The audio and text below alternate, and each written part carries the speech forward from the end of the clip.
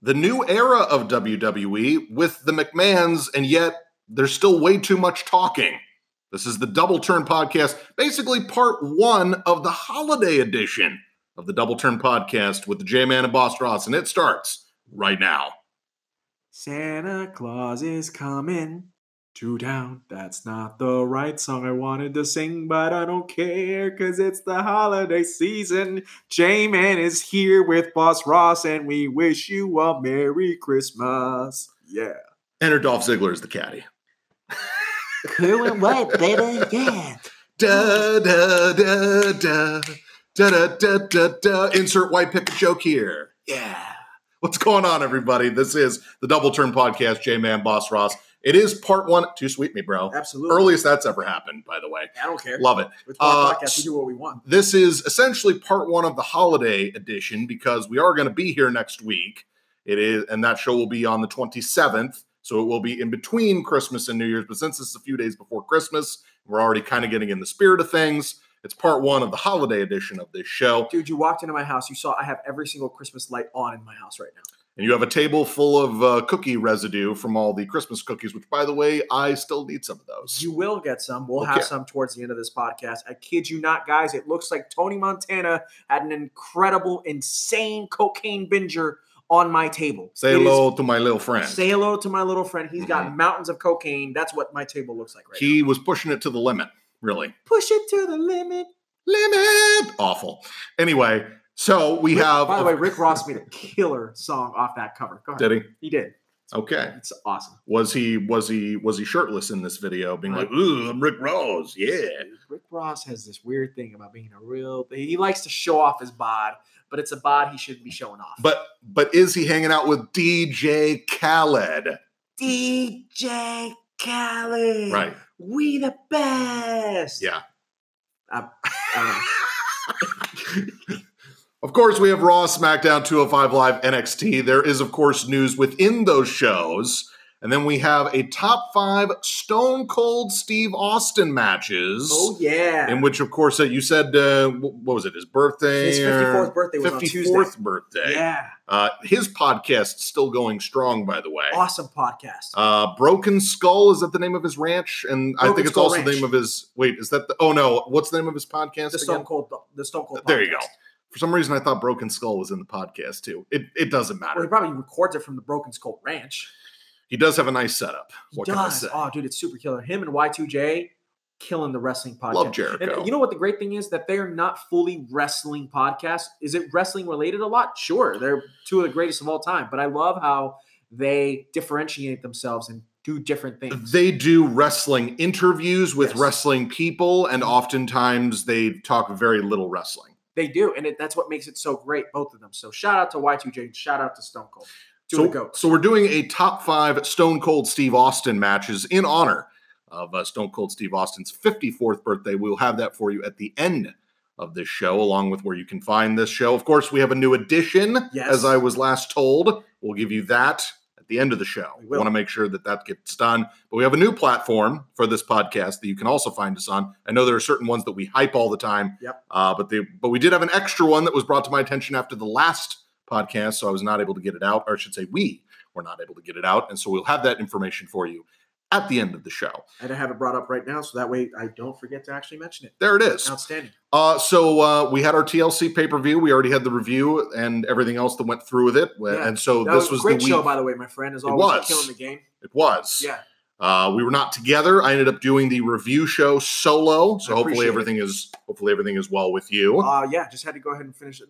First of all, my wife wanted to make sure that we spent some time together, us two with the kids, and I just wanted to make sure I helped her out with a few things and whatnot. So it was just making sure that I was available to my family for a little bit and whatnot, and we were able to go ahead and get everything taken care of. So everything is all is well, and you killed the podcast game as always. You guys can go ahead and catch it right now up on SoundCloud and on every other one of the platforms that we're on, of course. It's the TLC Review Show is what I named it, and again, Ross just absolutely kills it. So we are back together again for this week and next week. That will be our year-end review show We're looking next forward week. to that. We're really working hard on it. I made sure J-Man put together a list of the stuff I need to research and be ready for. I asked him to do it 2 weeks early And so he has obliged. And so we are getting our lists together for our year in review, in which we will review this year in wrestling. Mostly WWE. There will be other things that we talk about. I'm sure All In will be thrown back in there because it was just too good of a show to not talk about. Yes, of course. Yeah. Of course. So leading up to this week in programming, the big thing was that we were going to have Vince McMahon back on television. We did not know if it was going to be past Monday Night Raw, which I believe he was on Raw and SmackDown. He was. So that was big news in that he was at least coming back to Raw. Yes. That was a big selling point of Raw this week, was that Vince was going to come back. It actually, a quick bit of news, and I discussed this before we went on air. Raw's viewership ratings went up because of his hype. Yes, between that and I actually honestly think it's a matter of there are more people that are not super busy during this time of year. So perhaps they had a bigger spike because more people are at home to watch it. Maybe some people went on vacation early. Possibly you complete 100. I think it's a mixture of everything. Not to mention you can't go much lower than what you did over the past couple of weeks on Raw. That's true. So it's like it had to go ahead and come back up to level itself out. I could be wrong. No, that's true. And you know what?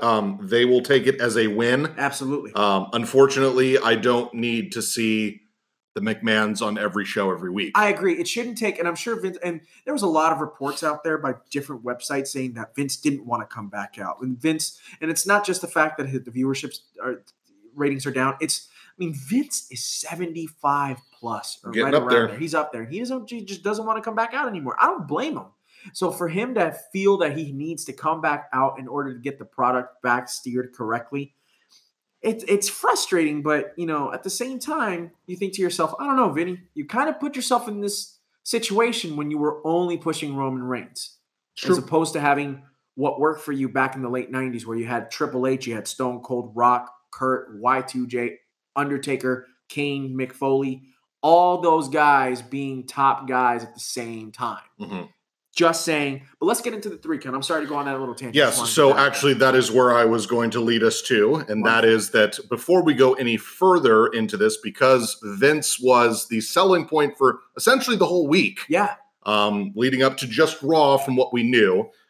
There were lots of changes when it came to the show, for sure. When it came to certain things that were happening on the show, which we'll get into as well. But really how I think I want to start the 3 count this week. Again, friendly reminder, if you're just joining us, I want to explain the 3 count as I do every week. And that is we take the 3 biggest things that are happening in our opinions in this week of wrestling. Of course, it's 1, 2, 3, just like in wrestling. So we go 1, 2, 3 in that order. It doesn't mean that one's, more important than the other. It's just that ranking order for ourselves and brought to you on this fine podcast. So number 1 on this list for me is the fact that they hyped up Vince McMahon coming back. And yeah, we got changes, but I'm telling you, we got more of the same too. Yeah, and if you look across the 2 main shows, more on Raw than on SmackDown. I feel like there was you know what? I did have a big problem with some of SmackDown because of the pacing and some of the things they did. And let me tell you right now, there was, in a stretch, there were 9 promos before 2 matches happened. Wow. On SmackDown. Wow. And to think I just rewatched that today. 9 promos before there were 2 matches. That's incredible. And most of them didn't need on this television show. So you bring Vince back, you bring Steph in or back in on TV again. Shane was on Raw. We have not seen that a whole lot. You had Triple H on Raw, which we haven't seen recently.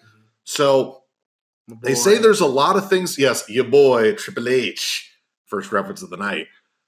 9 minutes in. Again, it's I want to give this a chance, but for now, and I realize that I don't want other people influencing what I think about, but essentially the consensus seems to be that this is going to be a lot more of the same that we've been seeing when Vince and Steph and Shane and Triple H were all running things, which even though they run things on television, it doesn't feel like they're running things. And now that, and again, I'm not saying we have the authority back. I'm saying Well, yeah, I don't need to see 20-minute promos opening Raw every week because this is the big change, quote unquote, that we're getting. So that's my one in my 3 count this week of the McMahons are back, but is it really going to change anything? That's a good point. And before I get to my 1 count, the one thing that I did notice is Triple H and Stephanie McMahon were not acting heel. Stephanie McMahon were not acting heelish in any way, shape, or form on Monday night. That was babyface NXT Triple H that we saw on Monday Night Raw, right?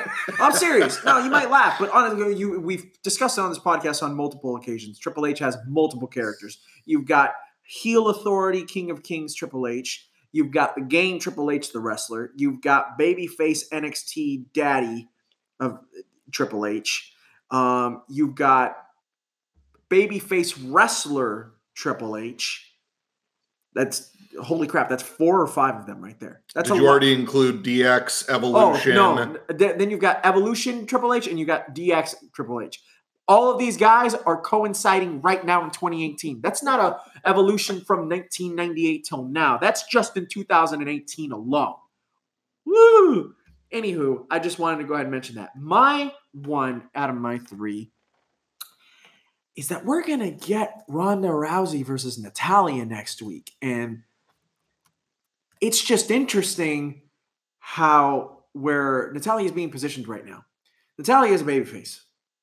And she's very much over because, first of all, she's been working her butt off to get over. First of all, she's one of the greatest of all time. You discussed that on the podcast last week, and it was well said.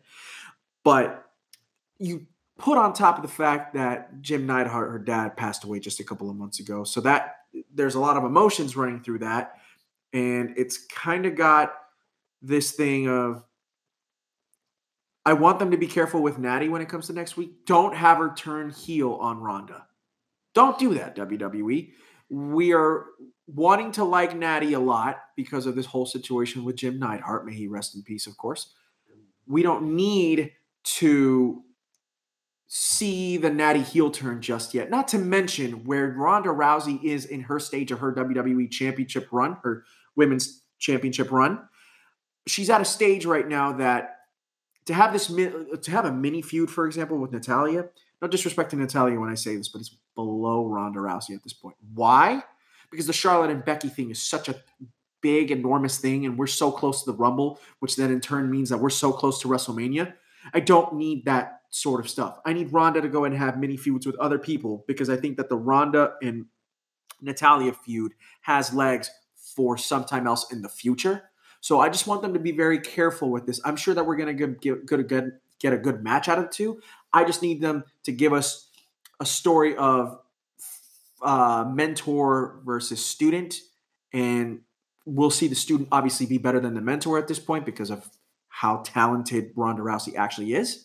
That's what I'd like to see from this, not Natty potentially turning heel, because I think it'd be stupid to have her turn heel, especially considering the fact that she just had this huge babyface momentum that has been placed upon her by beating everybody in the gauntlet, which, by the way, she had a great performance in the gauntlet match. It wasn't just, she beat Sasha Banks. Sasha Banks was the last competitor. She beat her clean.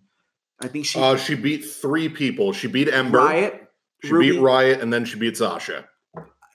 All in a row. Like, that's fantastic. So just be careful with how you book Natty next week. I'm telling you she needs to lose. I'm telling you that she does not need to turn heel. Don't have this be that crazy heel turn that we've been expecting. So you could very easily have that match be babyface. Absolutely. But that, again, if you want to do the slow turn of Becky goes babyface and Ronda goes heel at WrestleMania, you can kind of have Ronda do a heel thing to get an advantage but not turn heel. She just kind of takes advantage of a situation that's kind of heelish. Again, it's a slow turn. It's a slow burn. We're not turning her now. We're turning her sometime between Rumble and WrestleMania so that we get ready for it so that it's organic. Absolutely. You can kind of have that spot in there. Yes. So I agree with you. Cool. My number 2 of this week is going to piggyback off of the McMahons being here, which is both GMs got fired. Yes. We had Baron Corbin, who lost his match against Braun Strowman at the pay-per-view, which means he is not the full-time GM. He then cut a promo saying he wanted a match to be the general manager or have another shot. He wrestled Kurt Angle and lost. And then we just had Shane McMahon cut a backstage promo to start SmackDown saying that Paige is no longer the general manager, meaning both shows are now run by the McMahons. Again, on television all the time. Now, I've been very critical of the Paige babyface GM because it's literally the babyface version of Steph, which I found to be annoying at times. And I have praised the fact that at least they tried Corbin in a spot. I realized he was very deeply buried after he tried to cash in his Money in the Bank and lost to Jinder Mahal. And then they had him cut his hair and they put him in a non-wrestling role. So I thought there were specific things that were good about it because at least he was overtly being a heel, which, again, there are heels on the show that are not heels. Right.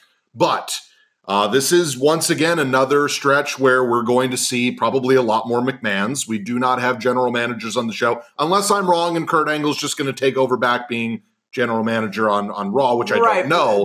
But that would be dumb if they did that, but then let go of Paige. Like, why? Like, if they weren't going to have, like, if they aren't planning on having a GM on SmackDown, then why are you going to put a GM on Raw? Like, right, that just doesn't make any sense to me. And again, I mean, right now, I mean, even though Drake Maverick is on Raw, he is a babyface general manager of 205 Live. We have Regal, who's amazing. He is also still a babyface GM of NXT, even though there were some weird heel things going on with Gargano, but I'm pretty sure they just dropped that. Yeah. Or at least the Regal part of it they dropped. At least we think. Or it could be, because remember, the good thing about NXT is because it's that 1 hour show, you can't do everything. You can't follow it up every week and whatnot. True. So we think, but we're not sure. Sorry, I didn't mean to cut you off. No, you are fine. This is a dialogue show in which we can discuss things. That is part of what we do here. Sure is. So, again, is it a big deal that neither show has a GM anymore? No. As long as I don't need to see McMahon promos every week and see McMahon's get involved in every storyline and everything like that. So I'll be interested to see if we just go back to a sense of, okay, this show is being run behind the scenes. I don't need somebody on camera running the day-to-day operations of Raw and SmackDown. So that is my 2 in the 3 count this week. My 2 is... Damn. Becky Lynch is the biggest thing in WWE right now. And I keep saying that, and I keep getting proven more right each and every single week. And I mean, listen, she's doing this all on her own. She really is. She's doing this all on her own. She's saying whatever she feels that she needs to say on the mic, and it's just working. Good for her. And by the way, listen, I don't want to toot my own horn. I'm just going to do it for a couple of seconds because you gave me a shout out because you did think I was nuts. And I said, I thought I was nuts too when I went ahead and made that call. The Asuka call? The Asuka call. Okay. But again, I want you guys to understand the reason why I made that call. Because the Becky Ronda match, whether or not you want to include Charlotte into it or not is a whole different story. But just the Becky Charlotte match is such a big money match at this point in time because of what Becky is doing. You have to put them on the same show for this build up to WrestleMania because this is not one of those interpromotional matches at this point anymore. Because this rivalry has gotten, from a storyline perspective, so personal between the two that this needs to be Becky moving over to Raw and then having them go at it promo on promo every week up until WrestleMania. Face to face. Not one of this, one talks on SmackDown, the other one talks on Raw. Especially if Becky is not going to be champion on SmackDown. So you need to stop the bleeding and then make sure that you get the SmackDown Women's Champion on somebody else and concentrate on that because the SmackDown Women's Championship is very important. Well, it's Asuka right now. It's Asuka right now, right? Mm-hmm. That's what I'm saying. The championship itself does not deserve in the storyline of Becky versus Ronda to be on the back burner. So, in order to make the SmackDown Women's Championship still relevant, you need to take that away from Becky and then put it on somebody else. So you can still be able to focus on Becky versus Ronda and yet still focus the SmackDown Women's title on somebody else. Fair enough. So good for Becky. Good on Becky. That opening segment on SmackDown, well, the real opening segment on SmackDown, not the actual Shane McMahon promo, between Charlotte and Becky, I thought was great. Becky can Becky can really come. Then Asuka came out in that promo segment too. She did, and then Vince, and then Naomi. Speaking of which, not too bad of a match between the two. It had some sloppy moments, but it really wasn't that bad. For those of you who didn't catch SmackDown, there was a championship match between Asuka and Naomi, and it was actually okay. It really wasn't bad. Good on Naomi. She had a great performance. And obviously, Asuka is one of the 5 best women's wrestlers on the planet right now. When we get further, and I realize this is not an official news segment, but when we get into some of the changes that were made this week, one of them involved that match, actually, in which there was a difference of, a difference of a thought process in that somebody else got a title match. Yes. On television, by the way. Absolutely. So there you go. We'll definitely get into that later on, but go ahead. All right, here's my 3. It's very simple. Yeah. We had a 205 Live wrestler pin the WWE champion this week. And again, I am not saying that as a slam against Daniel Bryan or as a slam against the situation. I am saying before the match started, Mustafa Ali is now an official member of the SmackDown roster. And in that match, it was Mustafa Ali and AJ Styles versus Andrade Cien Almas and Daniel Bryan in a tag team match. 3 of the best wrestlers in WWE right now, and then Mustafa Ali, which, by the way, he's a great wrestler, but it's true. The people he's in the ring with just speaks volumes about what WWE thinks about Mustafa Ali. And I can tell you right now, that match was a test for Mustafa Ali. Did he pass it with flying colors? Well, they had him win the match. Yeah. And I mean, there was one spot that I was like, oh boy, because it's the spot that you and I were talking about. It's the one where he basically like elbowed Daniel Bryan in the face. And it was an accident. Yes, but on a night where they're saying you're now part of the SmackDown roster, you don't want to put your you don't want that kind of mistake against a guy that's got concussion problems. Thank you. So, and he's the WWE champion on top of that. Yes. So, I like this shakeup. Mm-hmm. If this would have happened when, say, Austin Aries or Neville were in the company and not now, I probably would appreciate it more. And that's not taking a shot at the fact that Mustafa Ali is being the first one to be called up. It's just the fact that they had these great talents in Austin Aries and in Neville, and they didn't pull the trigger then. Yes. So, I mean, again, that was a big shock this week having Mustafa Ali pin, because I was fully expecting Ali to take Almas out of the match and AJ to hit a move and AJ pin Bryan. Or AJ actually pin Almas and you save Bryan. You don't have him get that pinned. Too. Either way, I was not expecting Mustafa Ali to either take the pin or be a part of the pin at all. Right. And he ended up pinning Daniel Bryan. It's shocking. It's very shocking. And it just shows how big they think of the kid. Look, I'm not saying his promo work is the best. There are better promos in 205 Live. Yeah. There are better wrestlers in 205 Live. Yeah. But you know what? They like the character. They like what he brings. Mm-hmm. I hate saying this because it's part of the thing. They like his entrance. They like the little glow-in-the-dark mask he wears. Who does he remind you of?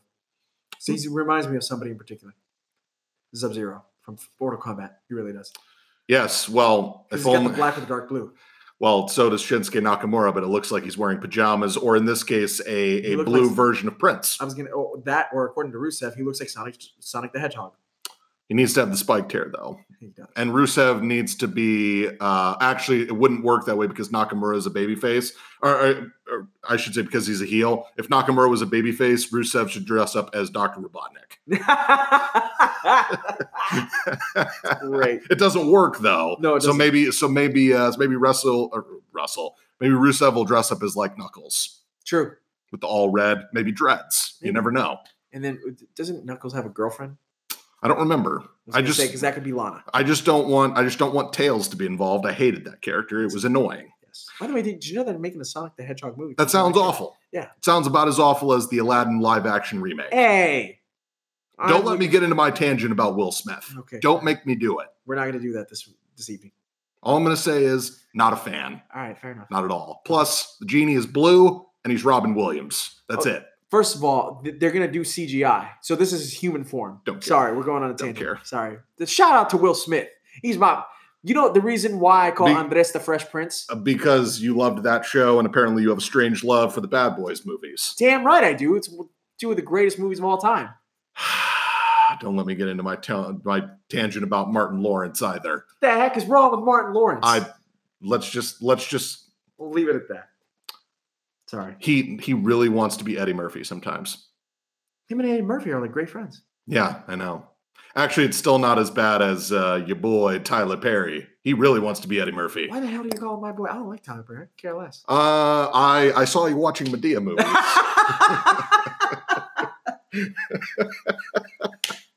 So back to where we were. Yes. My three count this week is that Mustafa Ali pinned Daniel Bryan in a match on his debut match on SmackDown. Let's see if, for all I know, they're just going to bury Mustafa Ali and have him never win a match for the calendar year of 2019. Oh, boy, I really hope they don't. Literally, he could be Rhino in TNA. Literally, Rhino in TNA in like 3 years won 5 matches. Not kidding. It was noted. Okay. He literally won 5 matches. 1 involved James Storm. I don't know. What? All I'm telling you is, if this means that Mustafa Ali is going to be a player, yeah, great. Fantastic. Tell you what, I would love for eventually he to wrestle Nakamura for the United States title. I think it would be awesome. It would be great. Totally different styles, as long as it doesn't look like a complete train wreck. It could be cool. Sure. But I like it. I like where it's going. It doesn't hurt Daniel Bryan. It really props up Mustafa Ali. It props up the AJ Bryan feud. And hey, Almas was there in a high-profile match, which I'm always a fan of. Right, and it's, you know what? It's not the whole James Ellsworth situation when he was beating AJ Styles. Thank God. Because it's Mustafa Ali, and Mustafa Ali can actually wrestle, and he wrestles quite well. My 3 count, I was going to say the Daniel Bryan promo before the match was fire, which it was actually. Was. But there was something on NXT programming that was so huge and massive and gigantic that I saw 2 or 3 weeks ago that I told you about, but we didn't talk about it on this podcast because we were going to wait until it aired on NXT television, which it did. There was a match between Johnny Gargano and Aleister Black. It was a steel cage match with main evented NXT this week. Mm-hmm. And the ending of that match was Johnny Gargano beating Aleister Black.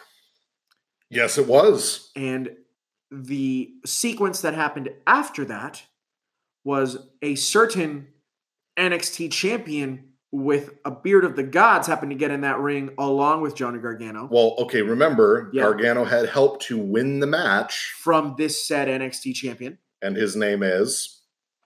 Big Bad Tommy C. Tommaso Ciampa. All day! And they hit their, whatever the move is with the double kicks. They did, on Aleister Black.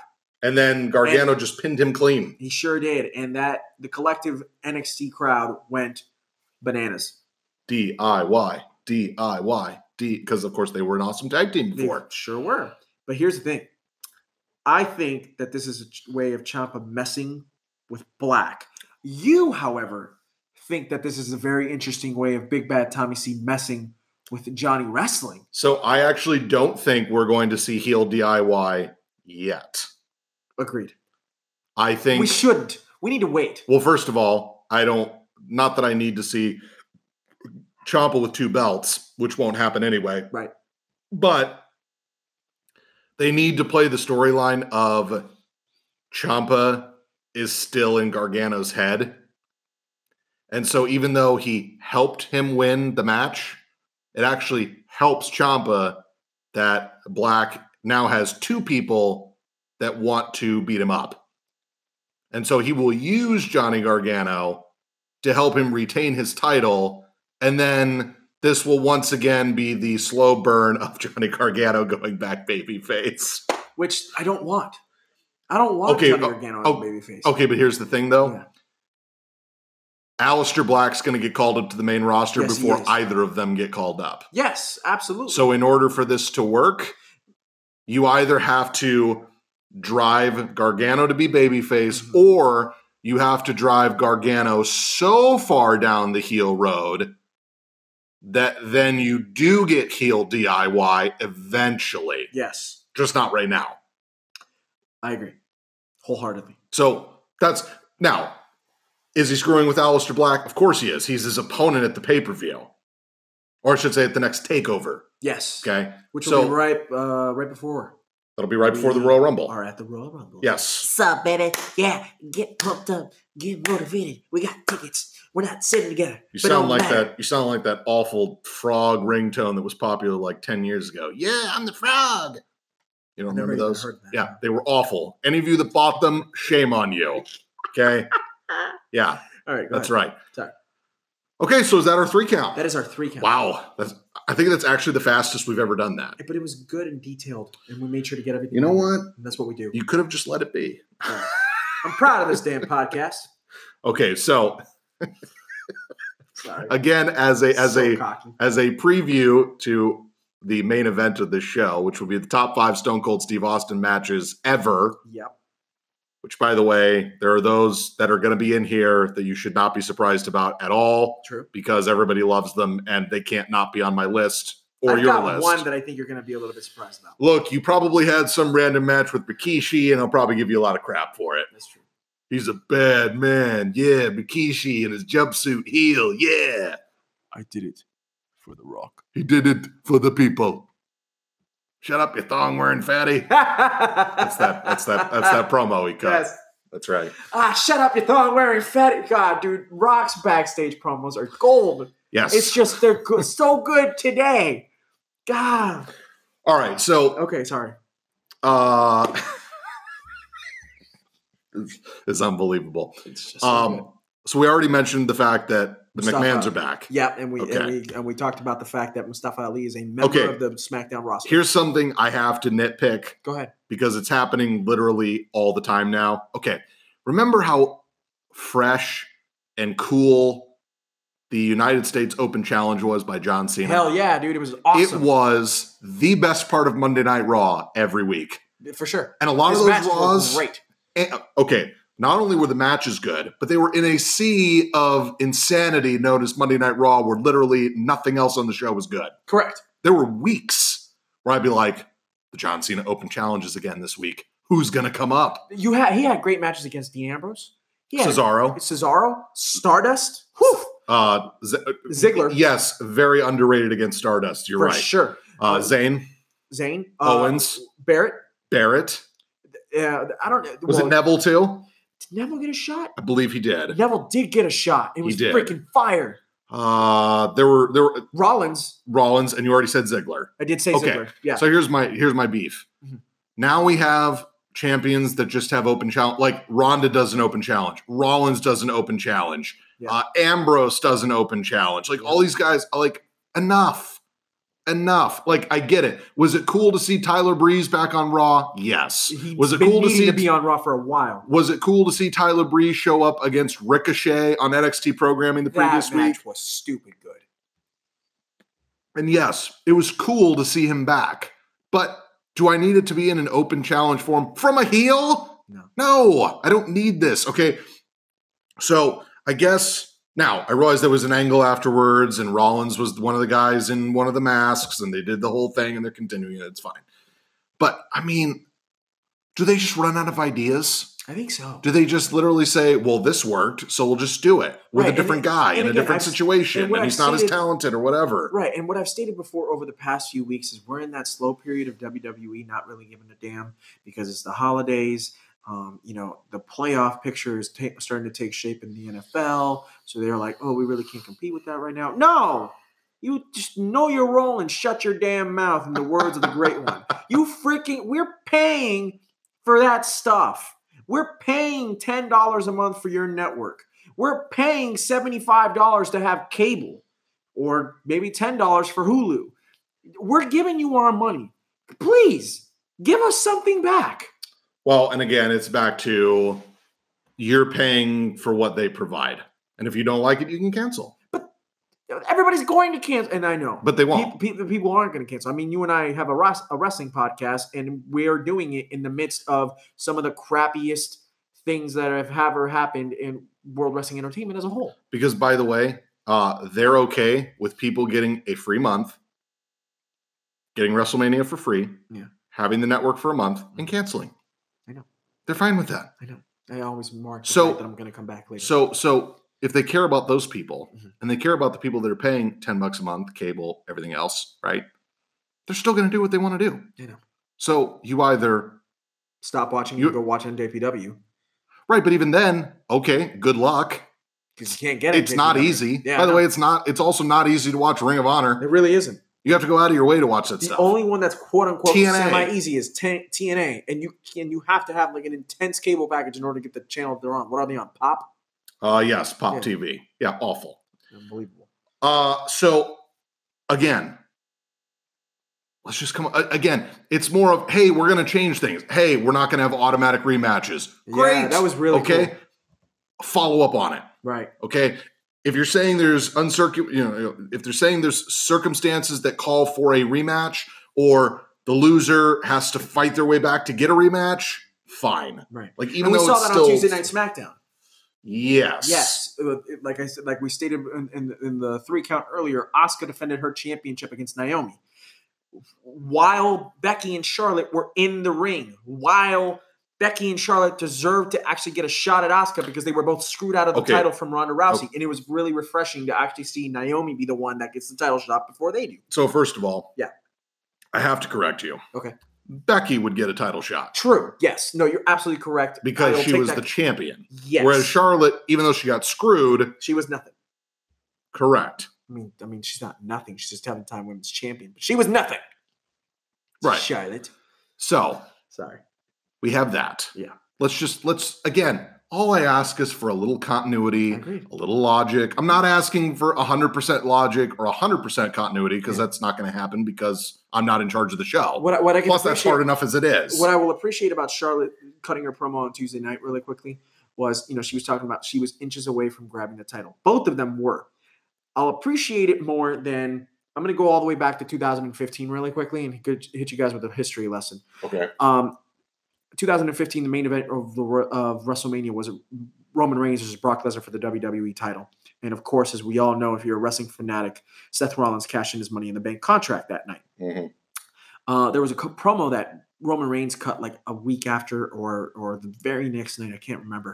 And he was talking about I went to Suplex City and I was there. I felt it and it sucked. I hated it, but I was so close to beating Brock Lesnar that night. And then Seth Rollins screwed me over.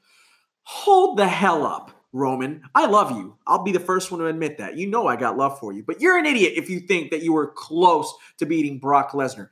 When Seth Rollins' music hit, when he came running down the ring at Levi Stadium in San Francisco that night, or Santa Clara, you had just taken an F5. Do not talk to me that you were so close to beating Brock Lesnar. You were knocked the hell out from an F5. And not to mention, you were knocked out from an F5. Do not say that you were winning. Sorry, I had to get that off my chest. At least Charlotte had an argument of her and Becky's hands were both touching the title before Ronda came into the ring. That's all I had to say.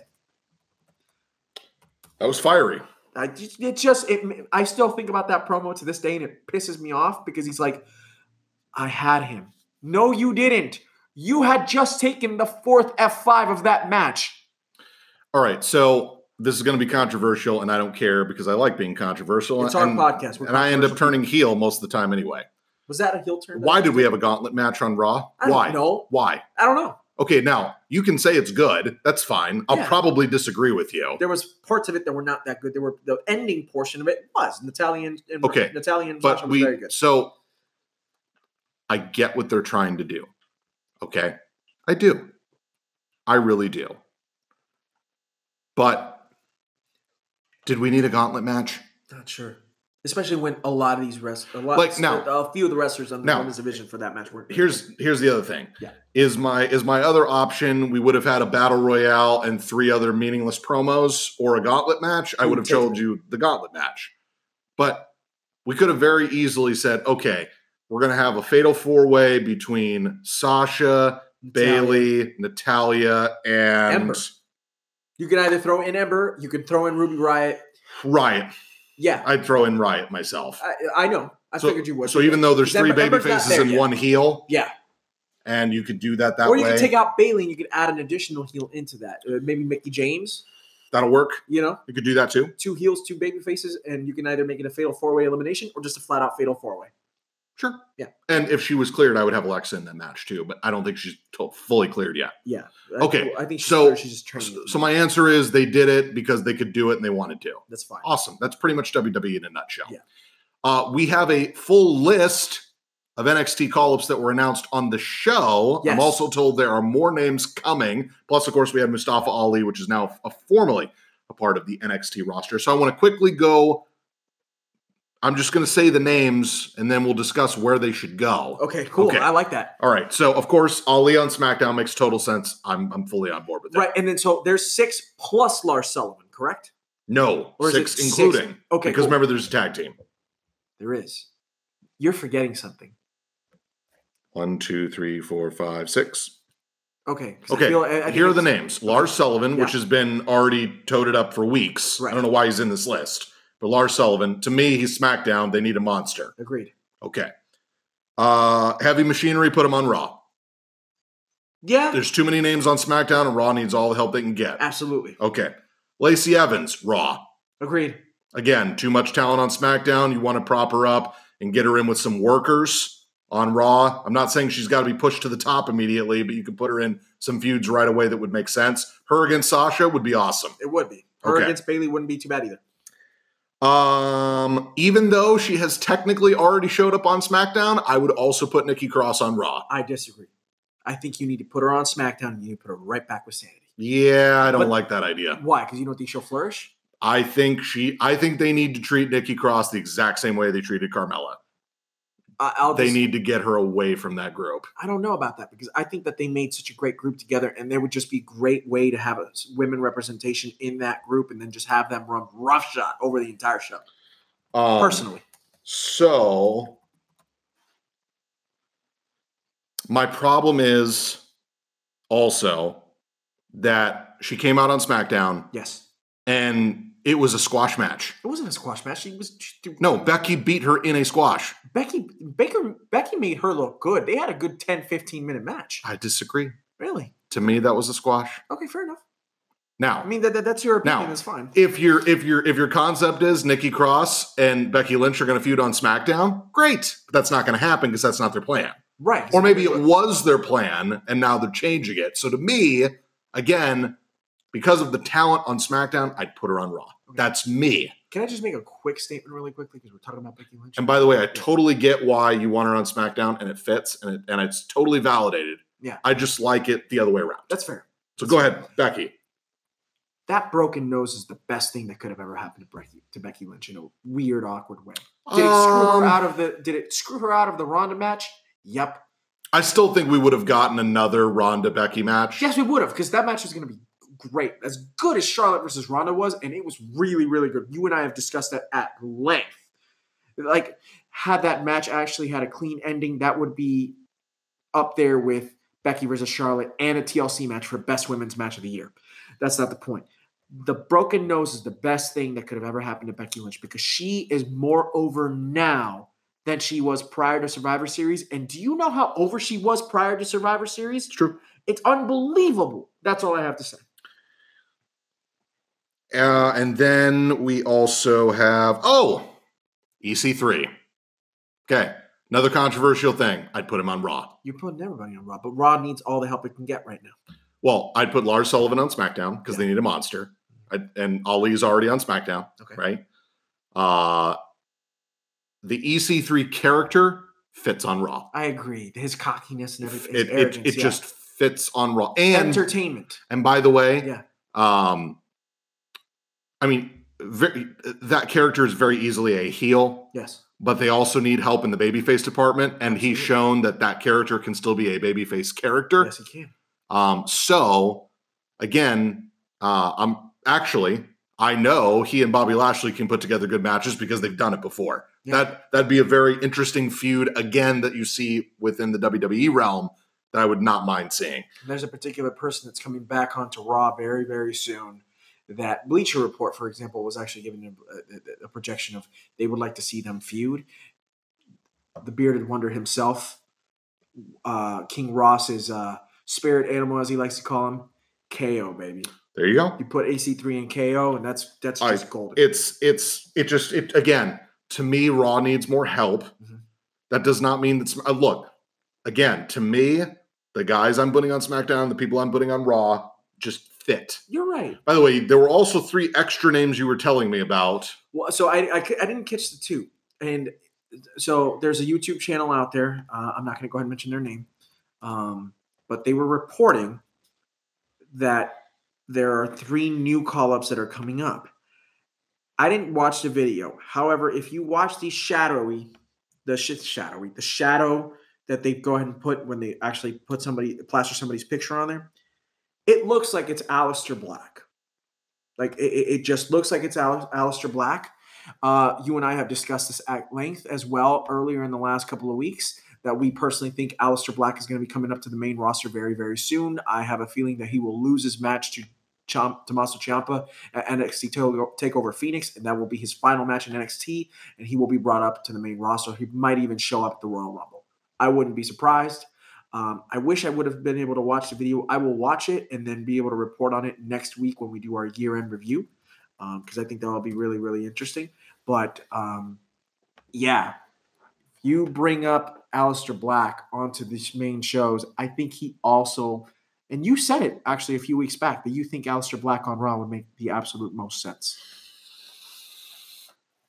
Yes. Yeah. It would. It would. All right, here's what I quickly want to say about SmackDown. Go ahead. Shane cut a promo backstage. Becky cut a promo. Yeah. Charlotte cut a promo. Asuka cut a promo. Vince cut a promo. Naomi was part of that promo. We had a match.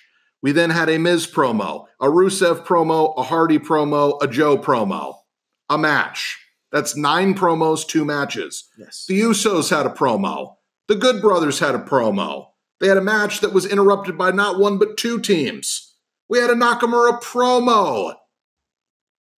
And then we had the main event of the show. Oh, I'm sorry. And then Daniel Bryan cut a promo. Yeah, and not to mention R-Truth and Carmella kind of cut off that promo before the match started when they were talking about that they were going to visit WWE All right, headquarters. So we had a women's title match. Yeah. We had a mixed tag, and we had a tag team match with 4 individual superstars. Yep. Brian Almas, AJ Ali. Okay. That is 14 promos and 3 matches on a 2-hour show. Unreal. Needless to say, not my show of the week.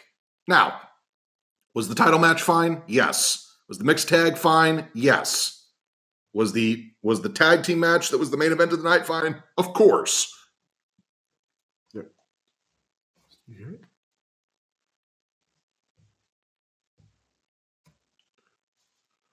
So, yeah. That's where we're at.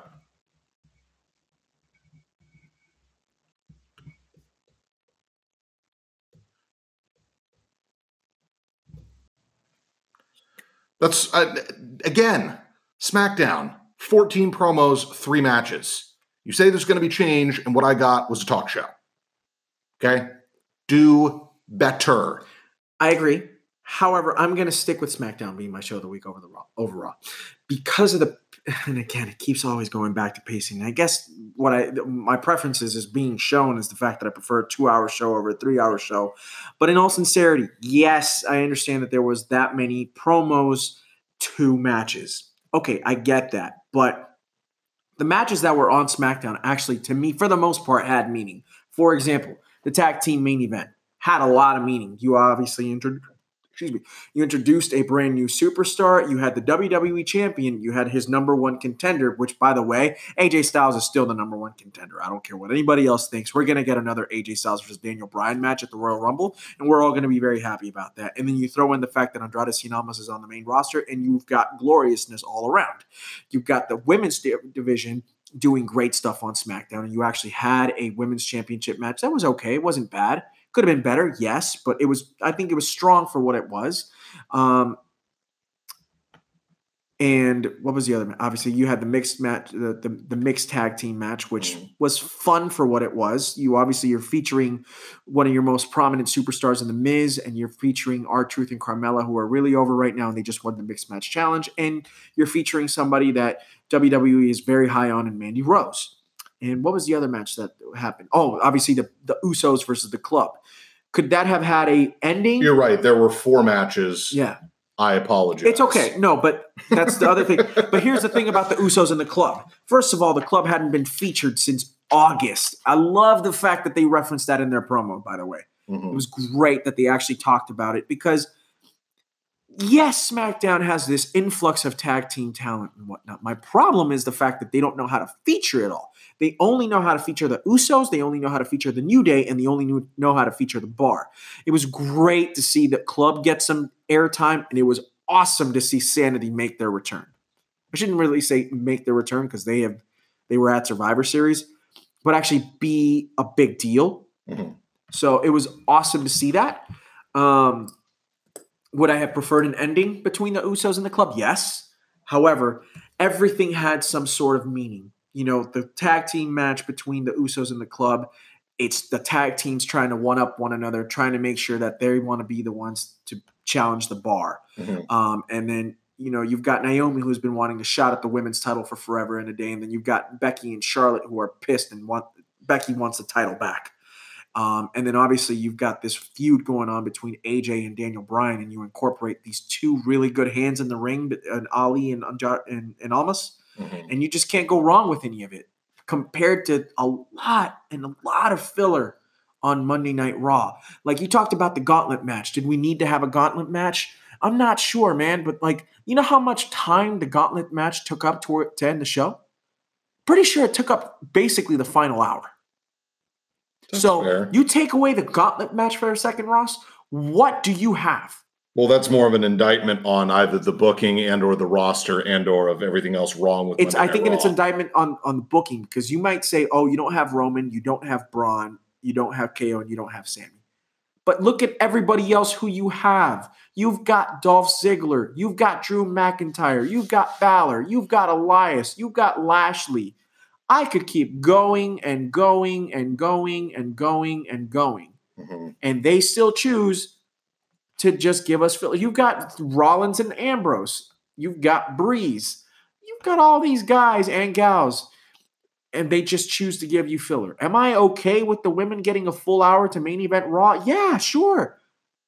I mean, for the most part, the gauntlet match was pretty good. Obviously, we talked about the fact that Natalya and Sasha was a very good portion of that gauntlet. And then the sequences of Natalya versus Ruby Riott, obviously those two have really good chemistry between one another. Their tables match was actually very enjoyable. You talked about it on the podcast last week.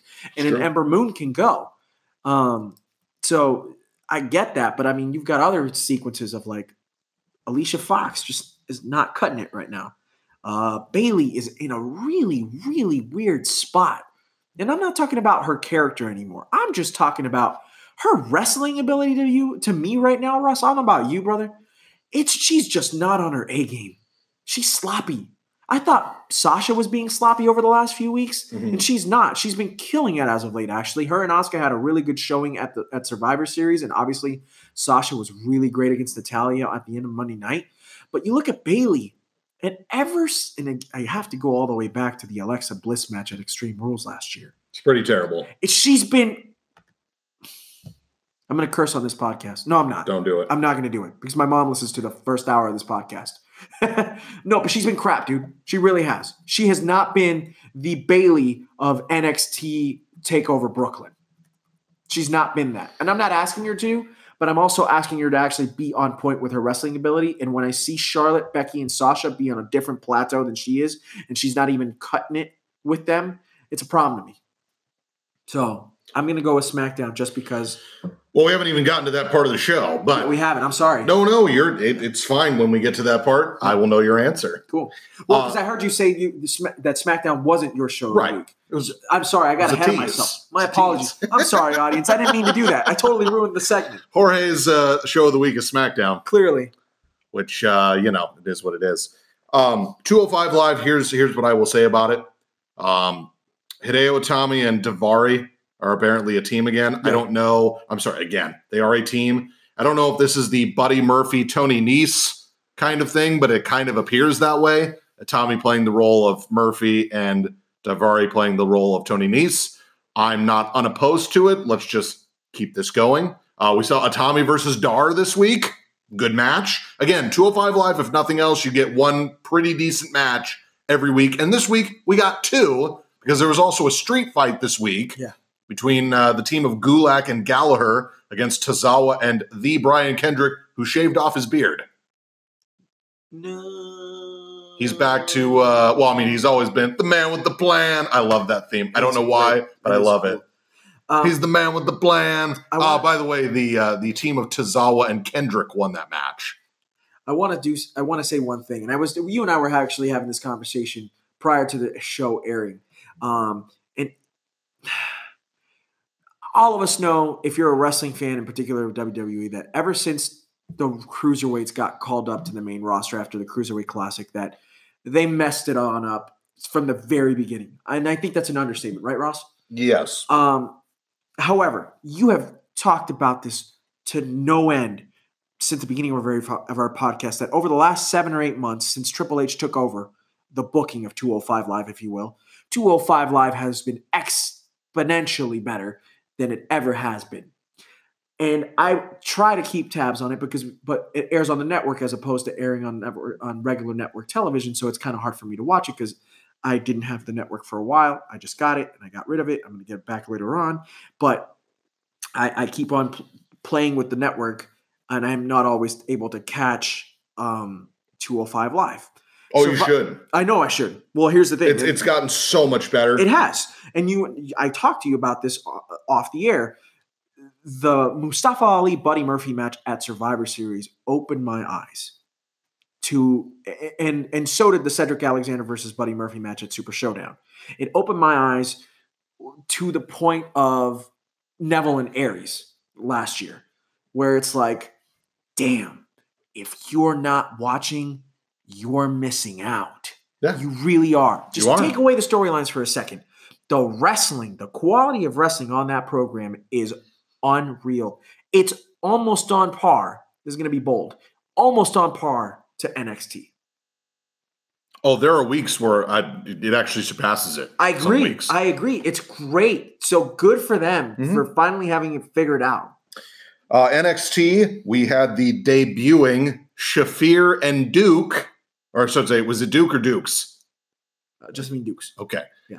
We had the debut in the ring of Shafir and Dukes, the friends of Shayna Baszler and Ronda Rousey. Part of the 4 MMA horsewomen. Yes. They had a match against Io Shirai and Dakota Kai this week.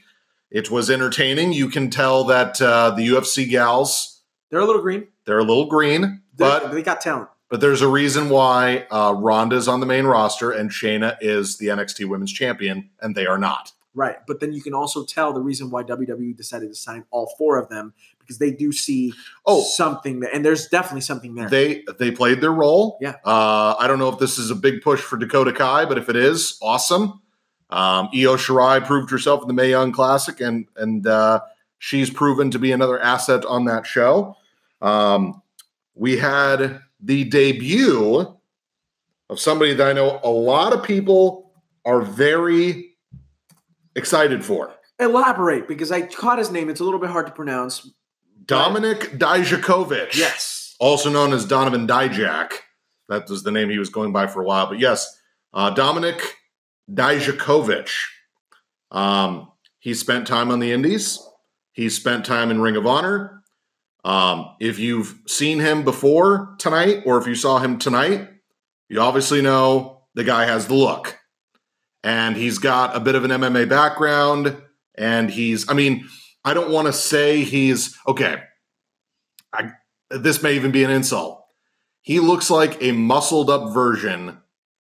He looks like a taller, more muscled up version of Jean-Claude Van Damme. Nice. Now, that may be an insult, but I don't see how that's kind of the way I see it. Basically, the guy's got star written on him. Yeah. And so he'll probably be in NXT. I would have loved to have seen him and Aleister Black go at it, just two tall, big guys that have really powerful kicks. Dijakovic is a guy that I don't know if he's going to be in NXT for a long time, but it's a guy to certainly look out for in 2019, especially on the NXT brand. We'll definitely be talking about that next week. And then, of course, we had the steel cage match that we talked about. Also, a bit of news that was not. We now have the 4 women that are going to be in the number 1 contenders match to face Shayna Baszler, presumably at the pay-per-view or at the takeover in Phoenix, presumably. Presumably, yeah. Those 4 individuals are Bianca Belair, who is still undefeated and got a bye into this turn. Well, again, she's undefeated. I'm fine with Regal saying you're in because you haven't lost. Right. No, fine. I just, the EST. That's all Lacey Evans won a house show match. Mia Yim beat somebody I had never seen before. And then we had Io Shirai in her performance in the tag team match against Shafir and Dukes. And so those are your 4 women, Belair, Yim, Evans, and Shirai. That should be really, really interesting. I think I know who's going to win that match, but it should be interesting nonetheless. Again, they could go a lot of different directions with it. Obviously, if Belair loses and she doesn't take the pin, she's still technically undefeated. Correct. So they could have her lose and just not take the pin. I have a feeling Evans is probably going to take the pin because she's leaving. True. That would make sense to me, doing a job on the way out. But those are your 4. The winner of that match, probably, I forget if it's next week on NXT or the week after. Probably the week after, because I don't think they're going to go ahead and do anything crazy. By the way, I know they're doing a best of 205 live next week. I don't know if we're going to have a best of NXT show next week. I don't know. I will tell you this. You and I talked about the fact Ronda Rousey versus Natalya is happening next week on Monday Night Raw on Christmas Eve. Oh, Paul Heyman's cutting a promo next week as well. Yay! And also, we have a U.S. title match on SmackDown next week. Rusev versus Nakamura. That should be very, very, very cool. Looking forward to seeing that match. I'm proud of WWE because you would have thought that with Monday Night Raw and Tuesday Night SmackDown landing on Christmas Eve and Christmas Day respectively, that they were just going to go ahead and pack up their things and go home. The fact that they're actually giving us a couple of title matches within the 2 shows, actually, I'm quite surprised about. Now, Yes. will I be surprised to see that the rest of the show is entirely crappy because it's the 2 Christmas Day editions? No, I won't be. But that sort of stuff does actually quite surprise me. You would have thought that they would have left that for the New Year's editions of both of the shows. So it'll be really interesting. All right, quickly, match of the week, show of the week, and then we have our top 5 And to close out. week. We always like to do segment of the week too. Unless you don't want to do that this week. No, you're right. We do. I just thought we were starting to combine those. Doesn't matter. I will start. Match of the week to me is Brian and Almas versus AJ and Ali. Now, I realize what you're going to say. Oh, there was a steel cage match on NXT. Yes, it was good. But to me, that was a match to set up an angle. Okay? You asked me what the best match and of it the wasn't week better was. than their Takeover War Games. No. So to me, with what they did at the conclusion of that match and the 4 guys involved, that's your match of the week. Okay. It just is. My match of the week was R-Truth and Carmella versus Miz and Mandy Rose. Love it. Love it. Studley. Almost as great as if you would have picked the Usos versus the Good Brothers, which was a pretty good match. Which ended in a DQ. Yes. No. In all seriousness, honestly, it's kind of hard to pick up. Angle versus Corbin. Love it. Love it. Awesome. Great job. Just kidding. I know, right? No, in all sincerity, actually, if you look around the landscape of WWE this week, I said that it was a slow period. However, you got to admit, there was actually a few matches this week that were actually very solid. The steel cage match between Gargano and Black was good. The ending portion of the gauntlet match between Natalya and Sasha was actually quite good. But you'd have to be stupid to not realize that the match of the week was Alan Jones, and I don't know what his real name is, so I guess I have to go with Mustafa Ali. So AJ Styles and Mustafa Ali versus Daniel Bryan and Andrade Cien Almas. Like you watch that match and you realize Adil Alam. Thank you. Since you were wondering. I was. Thank you very much. And I don't know Almas's real name, so I'm not even going to go there. But you're going to look it up for me. My man. But in all seriousness, you've got the best wrestler on the planet. Manuel Alfonso Andrade Oropeza. Very impressed with the R rolling there, my friend. Oropeza. Oropeza. Mm-hmm. But you've got the best wrestler on the planet. Mm-hmm. And then you've got... Oh, and of course, Bryan Danielson. No, you really do. No, because Alan Jones, AJ Styles is the best wrestler on the planet Earth. Yes. Like, there's no denying it. I'm sorry, Kenny Omega. It's AJ Styles. And you've got Daniel Bryan, and then you've got one of the best call-ups from NXT ever in Almas. And then you've got the heart and soul of 205 Live. Like, how do you not expect a good match out of these humans? By the way, I have to tell you. Please. There are people that vehemently disagree with the statement you just said. I'm saying it because WWE says that. I know individuals that have named animals after Kenny Omega.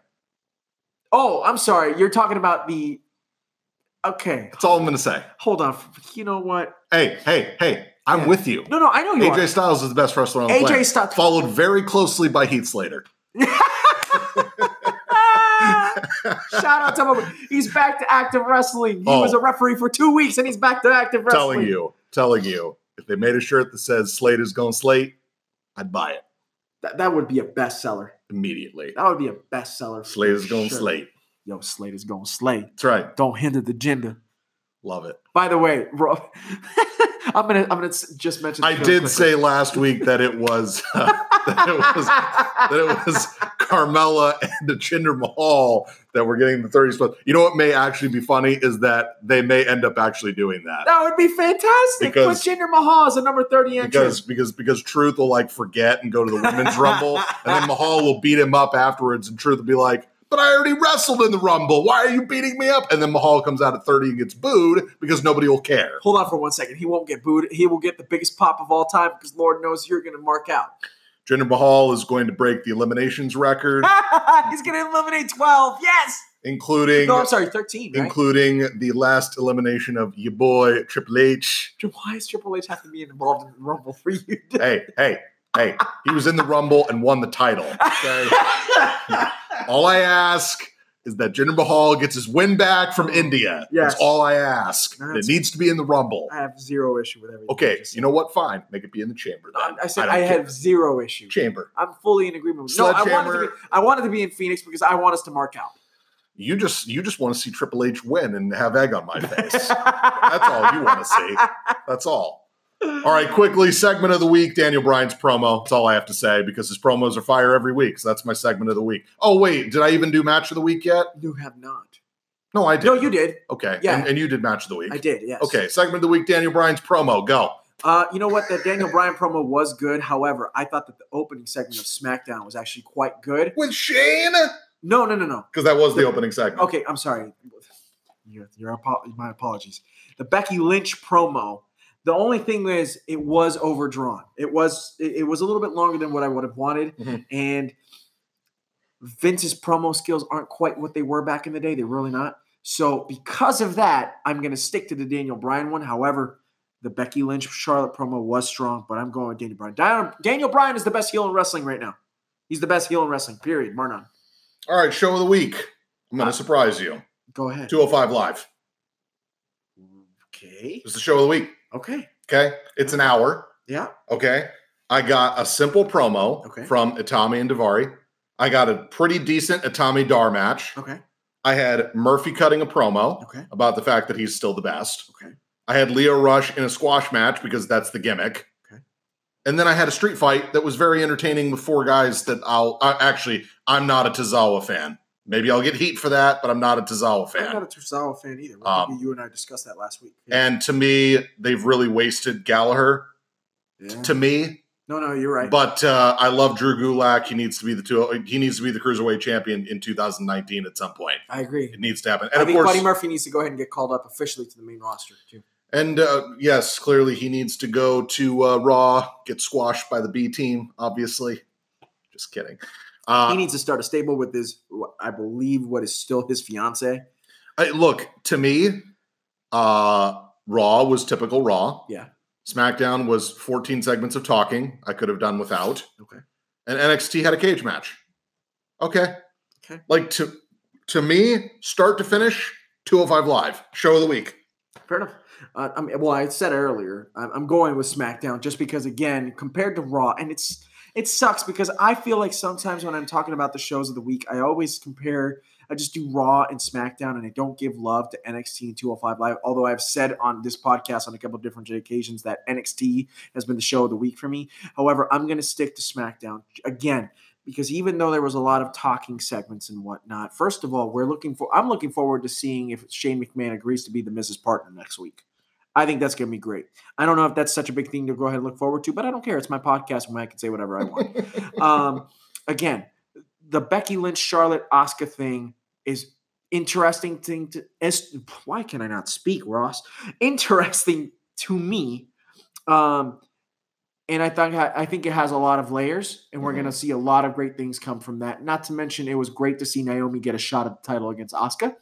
Again, the Good Brothers being back on TV and getting a match versus the Usos, which is quite good, even though it ended in a no DQ, was great. Sanity making their presence felt is great. Sheamus and Cesaro always showing up on SmackDown is just fantastic. Miz and R-Truth and Carmella are just awesome. They're hilarious together. And then you've got the tag team match, which to me, again, was match of the week as it was to you. And you've got the new Daniel Bryan just cutting promos that are fire left and right. So the consistency of SmackDown over the past few weeks, including this week, even though I had a lot of talking segments for you, I don't know. It's been so much greater than anything else that's been presented on WWE television for me in particular, including NXT, that I just can't knock it. Fair enough. Yeah. Before we go into our top 5, I wanted to do my Minute of Impact this week. Please, go ahead. Quickly. I love your Minutes of Impact. There were awards given out this week for their competitors of the year. So for those of you that watch Impact Wrestling, and I know there are several of you that do not watch it, but for 2018, they brought out their awards. Brian Cage was the X Division Star of the Year. Again, X Division is not about weight limits. It's about no limits. That's been their whole thing. Brian Cage has been a big part of the X Division this year. Samoa Joe was part of the X Division when he was in the TNA, and he was a 265-pounder. He was. Yeah, he still is. Killer Cross, which has been a big overarching storyline in TNA, was the one to watch for 2019. Cool. Very much on board with that as well. Knockout of the Year, Tessa Blanchard from the Blanchard family. Very cool. Now, there had to have been a reason why she didn't pan out in WWE. Because with a name like that, you don't not go to WWE.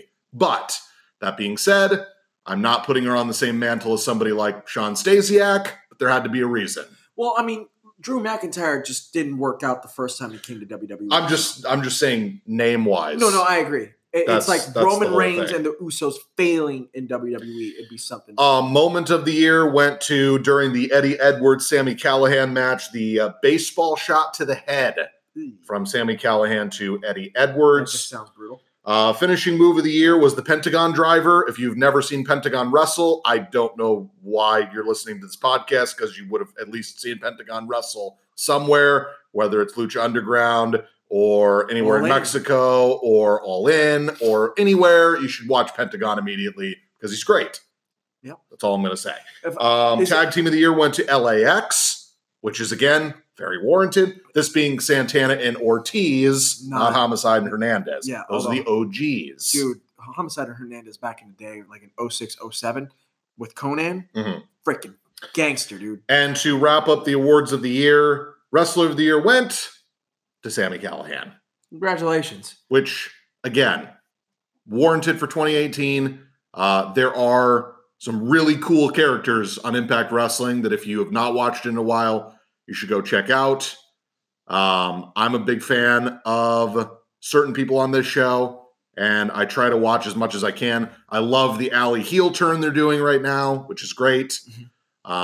It's you should really check out Impact. Now, I know it happens on Thursdays. And by the way, when SmackDown goes to Fridays, I don't know what we're going to do. I realize that's a while off for this show, but we may have to change the day if SmackDown's going to show up on Fridays. Which, by the way, I'm not a fan of that time slot, but it's the way it is. it's so many people are out and about doing stuff on the weekends and whatnot. Like, granted, I know that they can go ahead and DVR it or they can go ahead and watch it on Hulu and things of that nature. However, you're asking people to go ahead and watch something over the weekend when a lot of sports things happen over the weekend. Like, what's going to happen when college football and the NFL are back next year, and you're, Saturday and Sundays being occupied by everything that's going on in that landscape. True. It's just going to get lost in the shuffle. So Fox needs to be really, really careful regarding what they do with SmackDown there.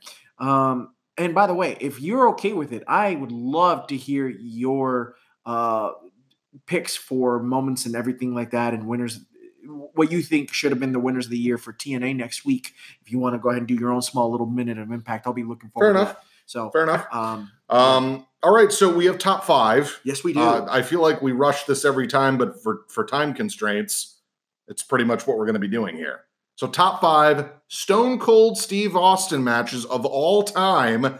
He just turned 54.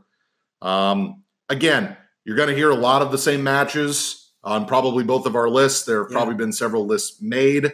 These are simply what we think are the best 5 matches there are. I will go first. Please. Can I do just ding, ding, ding, ding, ding? Sorry. No, insert heel music. Da da da da. Da da da da da. It's slower. It is. Of course, there was also the Bionic Redneck theme of. Yeah, it's awesome. Anyway. Fantastic. That was terrible. I'm sorry. It's okay. But everybody knows exactly what I'm talking about. That's what's so great. So I will start. We'll go, of course, 5, 5, 4, 4, so on until we both hit to 1. Absolutely. My number 5 match is, well, it was a great year. 2001 was for Stone Cold Steve Austin because there are multiple matches on this place. And he was good in 01. Number 5, during the 2-man power trip era, a tag team match.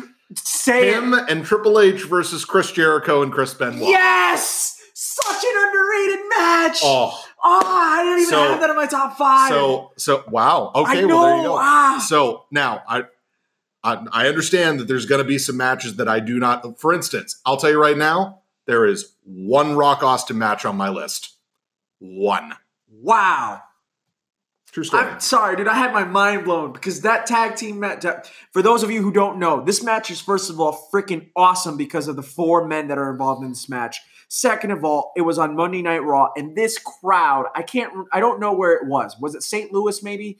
That crowd is, I know it's your typical, Attitude Era, although it was technically the end of the Attitude Era, but it doesn't matter. The crowd was crazy hot, and unfortunately in this match, this is the match where Triple H tore his quadriceps for the first time. However, Triple H kept going, and he took a walls of Jericho on the announce table like a boss. And actually, Triple H took the pin in this match. San Jose, California, May 21st of 2001. TLC just took place in San Jose, and we were talking about they have a good crowd every time. By the way, also, side note for another reason why I love that match. Yeah. JR and Paul Heyman on commentary. Dude, they were such a great team. Because that was 6 months before the Survivor Series match in which ECW and WCW went kersplat. That is correct.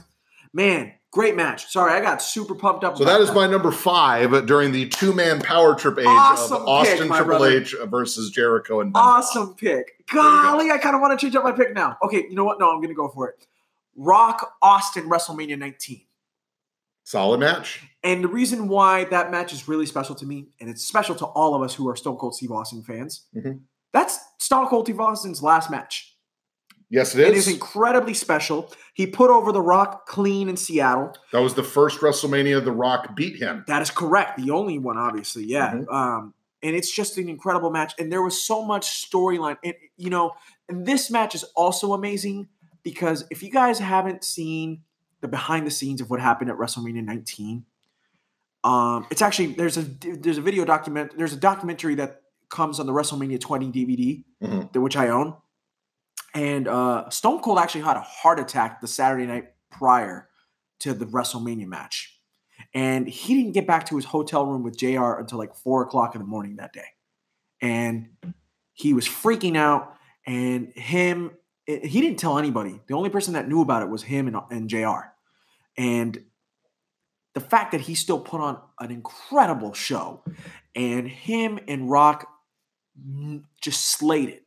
Like, I understand that Brock and Kurt had just a little bit better of a match, but this was a semi-main. This was the second to last match that went on, and they just left it all out there. Rock had to hit 3 rock bottoms to beat Stone Cold that night, and it's an incredibly emotional match because you were like, man, I think that was Austin's last match. And then it came out to be that it was Austin's last match. But it's just so good. It's really just a great overall match. All right, number 4. It happened in the exact same building 5 months later. Stone Cold versus Kurt Angle at SummerSlam 2001. Yeah! Great match. Great match. Great match. However, that match ended via DQ. It did. Yeah. But because I believe, was it right afterwards, Kurt beat him in Pittsburgh? Yes, at Unforgiven. So, as great as that match is, the SummerSlam match was better. I think that you can make that case, yes. But the Unforgiven match is high. It barely missed my cut. That's fair. So if I'm picking now, again, you'll also notice that most of these matches have different people in it. Because, for instance, I could put all 3 Rock Austins in this list, and I didn't. Yeah. Because I wanted to be a little different. That's fine. So the Angle Austin match from again, it's funny that I picked a Raw in San Jose in May. I'm sorry, so it was only 3 months later. So a Raw in May, which was a tag team match, and then a pay-per-view 3 months later in the exact same building. For sure. So Angle Austin from SummerSlam 2001 is my number 4 of best Stone Cold Steve Austin matches of all time. Fair enough. I've got a good one for you. Okay. Stone Cold versus Triple H, 3 Stages of Hell. And what event was that at? That was No Way Out 2001. That is a good one. That is a freaking good one. But here's the problem. Stone Cold lost the match 1 month before getting his match against The Rock for the WWF title at WrestleMania in Houston. Now, that being said, before I interject, Triple H came out, cut a promo, saying, why is Austin in the match and not me? That set up Triple H versus The Undertaker. Yes.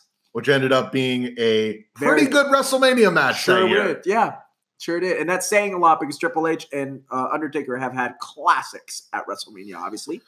Yes. Yeah. Yes. Including one of the things where they had a separate theme at that WrestleMania just for that match. Absolutely. The Memory Remains by Metallica. For sure. Anyways, this is a Stone Cold.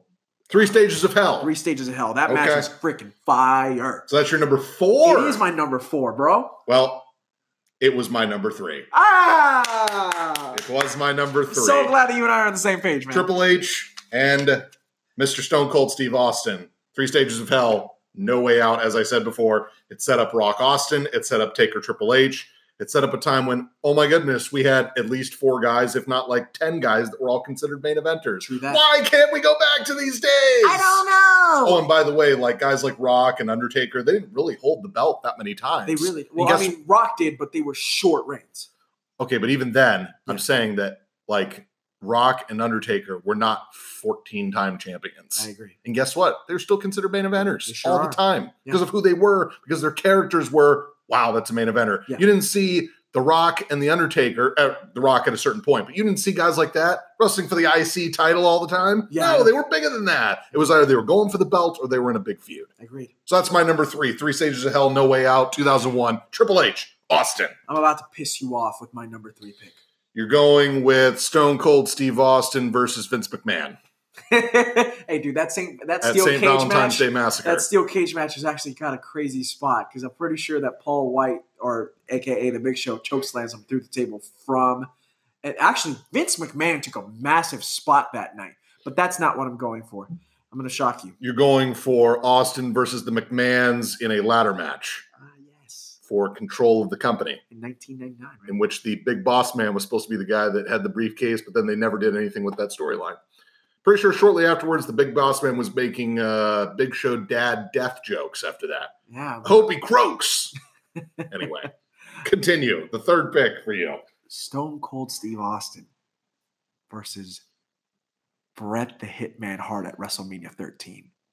I understand that most everyone will say that that's Stone Cold's greatest match ever. Okay. However, I've got a couple more to me that mean more to me. I have a feeling I know what your 2 and your 1's going to be.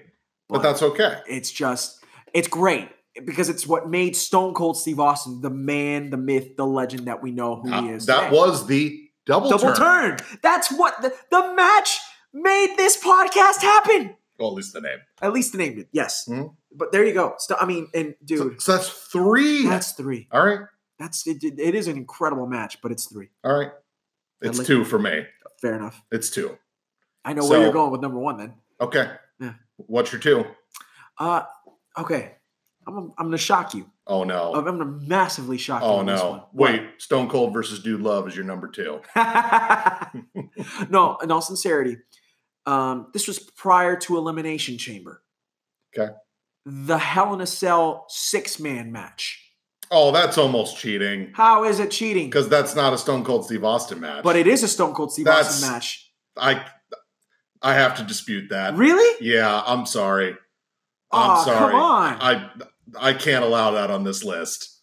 No. All right. Okay. Because to me, that's also a Rock match, a Triple H match, a Taker match, an Angle match, and probably Rikishi's best match. Definitely Rikishi's best. And he took the bump. He did take the bump. So I am disqualifying that pick. All right, fine. I'll take it out. Then I'm going to hit you with another one. Y2J versus Stone Cold at Vengeance in 2001. Love it. That's a great match. Great replacement. Yeah. Also barely missed my list. That probably was 6 for you, wasn't it? 6 or 7? Yeah. Yeah. That's a freaking awesome match. It is. And shout out to The Rock and to Stone Cold Steve Austin and to Kurt Angle, obviously, for agreeing that Chris Jericho was a main eventer on their level. Because they knew it. All right. Especially The Rock. The Rock. I'm very concerned right now because I think we're going to have a difference of opinion at 1, and I thought we were going to be in consensus. Okay. All right. On 3, we're going to say our number 1s. I want to make sure they're different or the same. All right. 1, 2, 3. Rock Austin. 7. Yes. Okay. There we go. That's the greatest match in the history of WrestleMania. The greatest WWF or WWE title match. All right. So Rock Austin wrestled at 16. Okay. It was 15, 17, and 19. Yeah. Okay.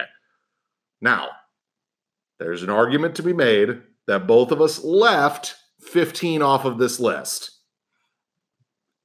You and I have talked about it in this podcast before. We think that WrestleMania 15 was a crappy WrestleMania. And it was saved. It was a scrappy. It was a scrappy pay-per-view. Sure was. It was saved by Rock Austin 1. And their Backlash match 1 month later is definitely better. But their WrestleMania 15 match was strikingly good. The problem is the X7 match, a.k.a. WrestleMania 17, their no-holds-barred match where Stone Cold turned heel at the end of the match, is amazing. Wait. Hold on. Yeah. You didn't like Butterbean and Bart Gunn? Let's see what else. Oh, you didn't like Shane McMahon versus X-Pac? I love Undertaker versus Big Boss Man in a Hell in a Cell match. Sable versus Tori? Oh, clearly. Road Dogg versus Goldust, Shamrock, and Val Venus? What was that match for the IC or the European title? The IC title. The Road Dogg was the IC champion. Oh my God. You didn't like Jarrett and Owen Hart beating D'Lo and Test? That was a really bad WrestleMania. Triple H had a match versus Kane, if I'm not mistaken. You didn't like Jacqueline versus Ivory? Wait. Hardcore Holly versus Al Snow and Billy Gunn. Oh, gosh. By the way, that's for the hardcore title. Obviously, yes, 15 was awful.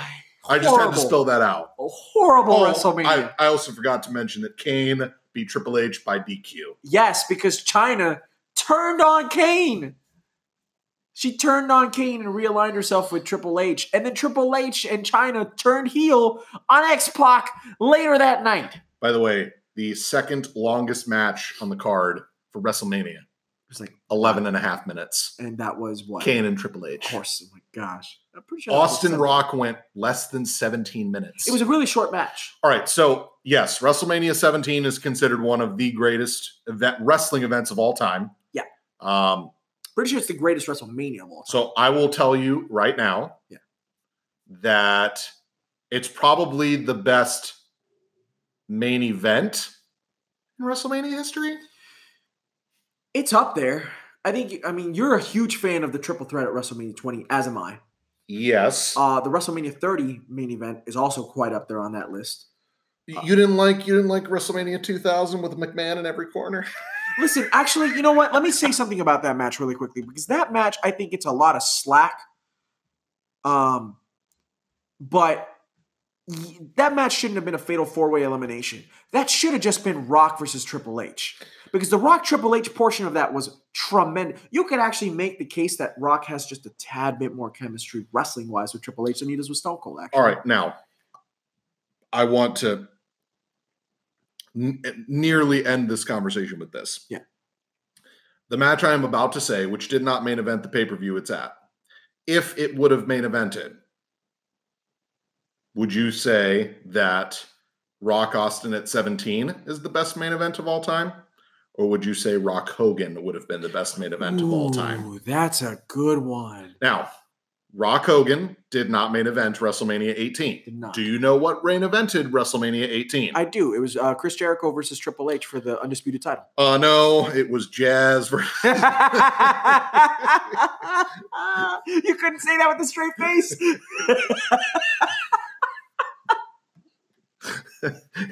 Son of a gun. It was Jazz versus Lita and Trish Stratus. Good times.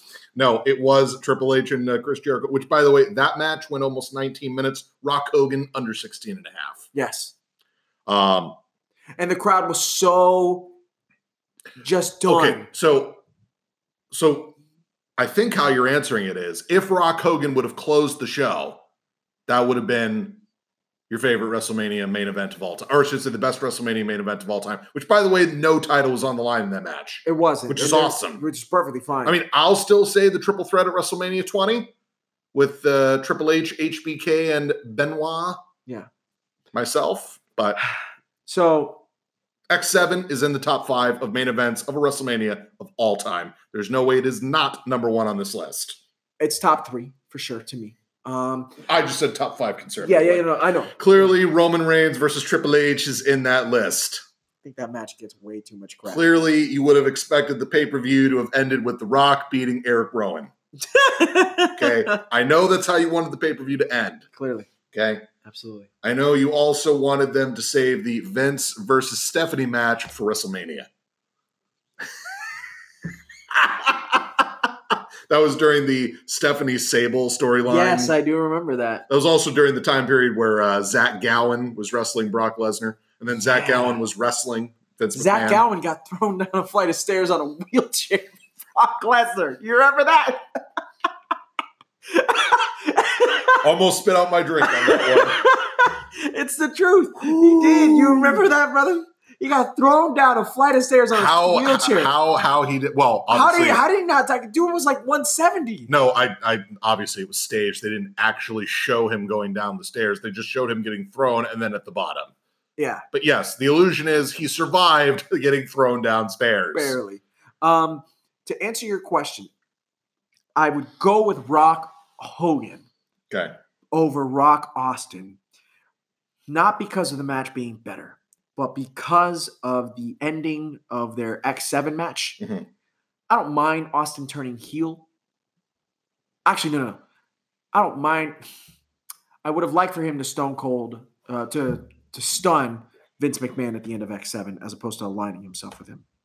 And then all of a sudden, that was a very risky move to make, and I, at the end, don't think it paid off for them. It didn't. And here's the thing: Stone Cold's heel character was actually great in 2001. He was hilarious. You said it yourself. Comedy Kurt and Stone Cold is one of the greatest things in the history of professional wrestling. We don't wear no stinking badges. And then you've got Kurt Angle with the little mini cowboy hat. Comedy Kurt. And they're freaking singing Kumbaya in Vince McMahon's office. It's amazing. Jimmy Crackcorn and I don't care. Right. And not to mention the 2-man power trip. You can't go wrong with the 2-man power trip. But was this after was the Edge and Christian Kazoo themes after that? You think you know me. You think you know me. It's my time. It's my time. Awesome. with Kurt trying to hit on Steph Oh my that god, whole time. that was great. I remember watching that in slow mo and just dying. It's my time. It's awesome. All right, that's it. Get out. No more Awesome. pee jokes. It's already. No more pee jokes. For those of you who are saying, what the heck does that mean, no more pee jokes? If you listen to our podcast from 2 or 3 weeks ago, we had a malfunction for I about sounded an hour. like Darth Vader. And we both sounded like Darth Vader, and we were talking about Drake Maverick and pee jokes, and that came out in a very deep voice. And like then there were this. pee jokes. And it was really weird, and we apologize, but we're back with good quality sound. I didn't mess with the mic. I just showed up. I'll blame Samson. That's the company. Okay, All great. right. So we agree that Stone Cold Steve WrestleMania Austin X7. and Rock at WrestleMania X7 for the WWF title was the best of Stone Cold's matches ever. Pretty sure it's probably the best of Rock's as well, even though you can make the case that his Hogan match was amazing as well. But we're not talking about The Rock. We're talking about Stone Cold. Also, you could throw in more Rock matches that involved he and Triple H. I know. I know. Great. And I just... There was... By the way, it is a travesty that we never, ever got Rock versus Triple H at WrestleMania. No, I was going to say it was a travesty that we never got a payoff to having Rock versus Michaels. And I was... Because Michaels super kicked him and turned heel, and then they never had a match after that. No. And, I read We about also never that. got Austin Hogan, too, but... We never got Austin Lesnar either. Actually, yes, we didn't. We were supposed to. We were supposed to, and then Austin walked out on us. It's okay. I totally understand why he would have. That match deserved all the hype in the world. WWE should not have made the mistake that WCW made with Hogan and Goldberg, where they only gave it 1 week worth of hype. Can't do that. Well, they also saved it for a Nitro in Atlanta. In the Georgia Dome. Which is also where they did the Finger Poke of Doom as well. Yeah, Georgia. 6 months later. Yeah, it's stupid. But great podcast tonight, bro. I think we got in a lot of good stuff in there. And my goodness. And this was only part one of the holiday show. We've got next week in which, we will, of course, have another Raw, SmackDown. 205 Live we will not be reviewing next week as they will have a best of. I'm under the impression NXT will be up next week, so we should have 3 shows. They've already hyped Paul Heyman. Yeah. For next week. We've already hyped a United States title match for next week. The Raw Women's title match is going to be up on the line? Yes. I don't think they're going to have anybody debut next week. Doubt it. But I believe we're going to see Braun Strowman next week. Looking forward to that. And not to mention that Miz TV segment between him and Shane McMahon. I'm actually looking forward to it. I know you are too, because over the past few weeks, you've been enjoying a lot of the Miz's work that he's been doing. I just enjoy the fact that Miz is trying so hard to be a babyface, even though everybody knows he's still a heel. I think that's what makes it so great. It makes it work. It does. Which is why I'm actually considering having the Miz win the Rumble and have him turn babyface and face Bryan at WrestleMania. Only to lose in 8 seconds. If you guys could have seen my face when he was just saying this, I was you're kidding me. He went from euphoric to, oh, I hate you, Ross. And Miz can lastly eliminate somebody enormous, Braun Strowman. I'm just kidding. No. He can eliminate Shane. Yes. Yeah, no, awful. I don't need that storyline to be encompassed into the Rumble. I'm going to tell you this right now. I don't need Rumble 99 all over again, where literally it was, is Vince going to win or is Steve Austin going to win? Well, we had that in 2016. We were like, is Roman going to win or hey, is Triple H Dean could have won. Dean should have won. Look, your boy Triple H had to meddle in affairs, be the champ again. The main event of WrestleMania 32 should have been Triple H. Blah, blah, blah, blah. Should have been Triple H and Dean Ambrose. Their match at Roadblock was so good, they should have had the rematch. Or they should have just had Roman retain the title at the Rumble. They should have. And then you could have had you could have actually had Dean Ambrose versus Dean Ambrose versus Roman Reigns. They could have also had the setup for the triple threat. But remember, Rollins was hurt. Rollins didn't come back for 2 months. Right. Yeah. You're right. You know what? I bet you that was the plan. Oh, I know. Rollins got hurt. Yeah. And so they changed it and went with the different story. Well, remember, because when and we're going to end the podcast here in just a second, but Rollins obviously tore his ACL. But before him tearing his ACL, the actual main event of the Survivor Series in 2015 was going to be Roman Reigns versus Seth Rollins for the WWE title. And I don't know if it was going to be the triple threat because they were kind of on the rocks of maybe having Seth Rollins turn babyface and give us Triple H versus Seth Rollins at WrestleMania 32 instead of waiting 1 year.